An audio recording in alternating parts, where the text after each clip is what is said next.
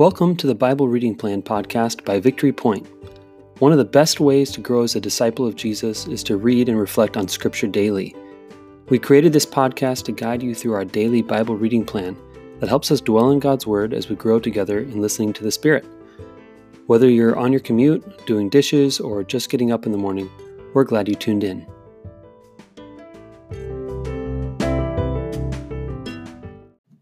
Good morning and happy Monday. This is the Bible Reading Plan podcast by Victory Point. My name is Brendan and I am here with Kim Brown.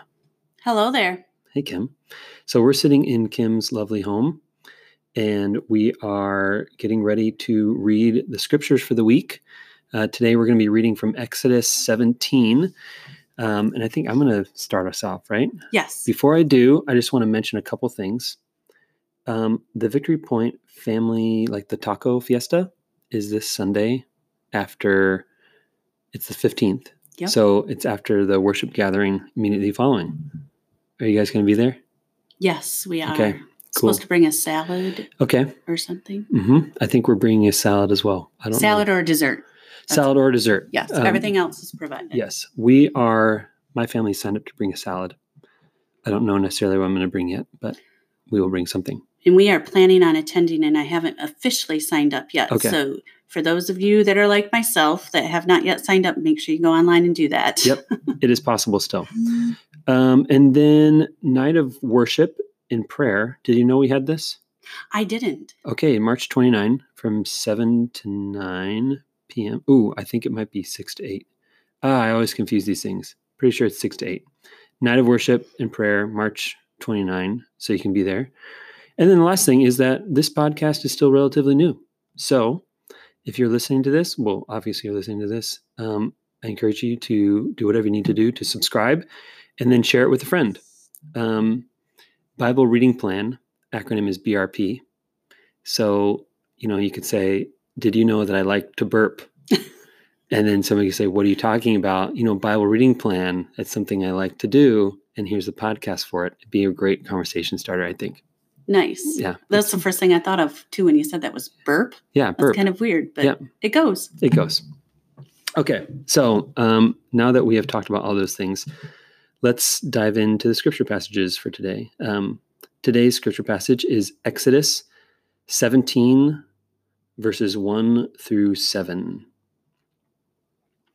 And this is when Moses is leading the Israelites through the wilderness. Here it is. From the wilderness of Sin, the whole congregation of the Israelites journeyed by stages, as the Lord commanded. They camped at Rephidim, but there was no water for the people to drink. The people quarreled with Moses and said, "Give us water to drink." Moses said to them, "Why do you quarrel with me? Why do you test the Lord?" But the people thirsted there for water, and the people complained against Moses and said, "Why did you bring us out of Egypt to kill us and our children and livestock with thirst?" So Moses cried out to the Lord, "What shall I do with this people? They are almost ready to stone me." The Lord said to Moses, "Go on ahead of the people and take some of the elders of Israel with you. Take in your hand the staff with which you struck the Nile and go. I will be standing there in front of you on the rock at Horeb. Strike the rock, and water will come out of it, so that the people may drink." Moses did so in the sight of the elders of Israel. He called the place Massah and Meribah, because the Israelites quarreled and tested the Lord, saying, "Is the Lord among us or not?" That is some powerful scripture. And Yes. I think it's very relatable.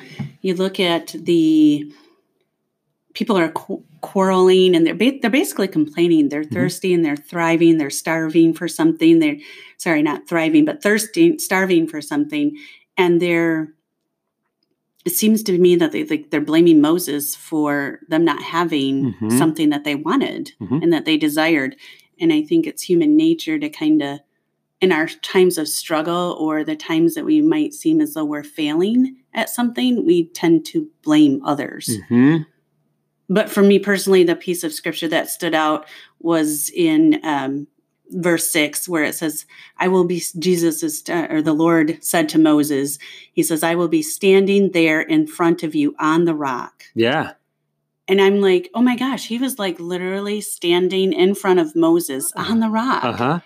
Like, how amazing. I think it just gives me goosebumps just to even think about it. Yeah. Like, really, like he saw him standing there. To tell you the truth, that was the first time I ever caught that was the reading we just did right there. When I was reading, I was like, am I reading this right? I did that too. I had to go back to it a couple times after you read it, and then you kind of flip back. Wait, what?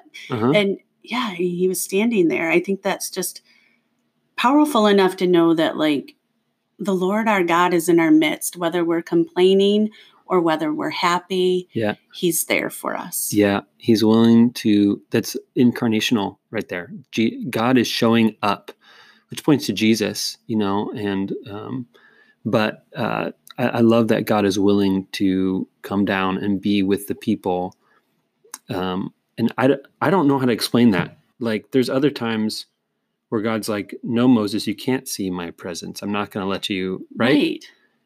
So it's really, there's a bunch of stuff in the Old Testament where it's like, how did, really? And I think this is one of those times that sticks out to me. So I was noticing about that.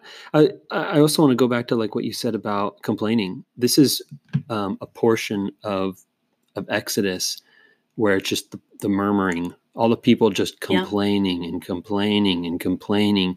And it seems like they're always saying things were better in Egypt before we left. Why did you bring us out here? What are we doing here? Why did we listen to you? Yeah. And on one hand, you're like, are you guys crazy? This is what you wanted. You were crying out in Egypt. But then again, I'm so glad this is in here because that's how I act all the time. God delivers us from something, or we move on from a stage and then we complain about because moving into new things is hard and it's not always direct or, a linear line to success and happiness. Oftentimes there's adjustments and even though slavery was excruciatingly painful and oppressive to them, it's still something they were attached to. And it was familiar and comfortable. It was their way. Even though it was a bad way. Did. Yep. Isn't that how it is in life? Like we're stuck to the things that are bad for us. And when they are taken away, even when God takes them away, it's like, oh man, I kind of miss that now. And I wish I could go back to the way things used to be. This false nostalgia of painting the past as more rosy than it really is. Right. And that keeps us stuck in so many ways, I feel like, not just as individuals, but also as like people, a church, a small group, a missional community, a nation, like we tend to look at the past as if it's this amazing thing, but oftentimes it's what's actually, that's the feeling that's actually holding us back from embracing the journey God has for us.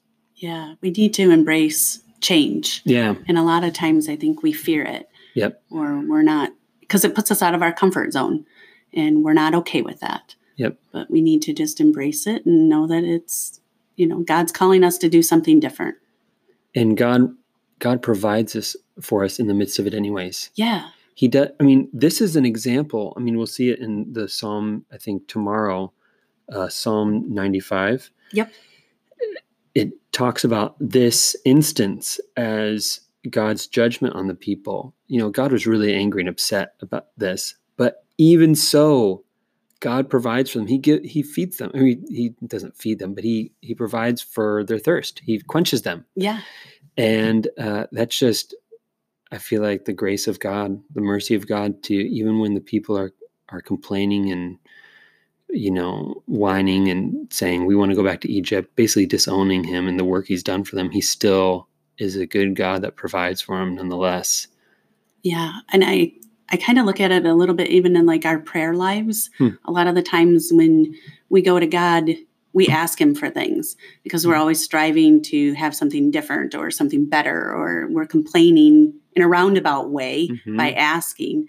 And he's still there and he's still listening, and he's going to arrive on our rock, and he's going to show up, and he's going to be present, and he's going to quench us. Yeah, that's good. I like that. And there's other parts in Scripture in the Psalms are enter his courts with thanksgiving, or enter his gates with thanksgiving and his courts with praise. How important it is in our prayers to acknowledge that God has done something good for us. Right. We have received from God, and that changes our posture in prayer. But sweet. Well, thanks, Kim. Let's tomorrow we're going to be reading Psalm 95. So happy Monday, and we'll see you on Tuesday.